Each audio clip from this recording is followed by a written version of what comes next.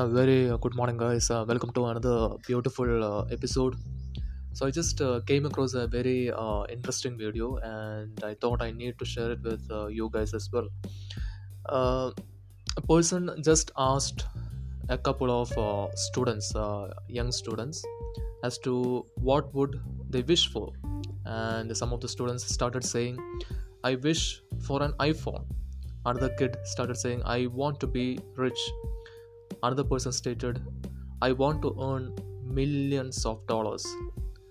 Another kid stated, "I want to earn $100." Another kid stated, "I want to earn billions and billions of dollars." And another kid stated, "I want to own a Lamborghini." But when the same question was asked to another set of kids, another group of children, the answers were totally different. Some of the kids started saying, "I want a piece of bread." Another kid started saying, "I wish to eat bread with my brothers and to attend school." Another kid started saying, "I wish to bring back my father and tell him I love him." So, what is the difference over here? Certain people, the luxuries which you have right now, many of them would really be dreaming of earning that luxury.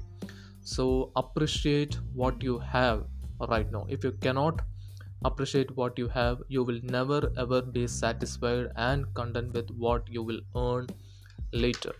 When you say that you need an iPhone, understand the fact that there are millions and millions of people, millions of kids who cannot even afford even a normal phone, and still they're happy.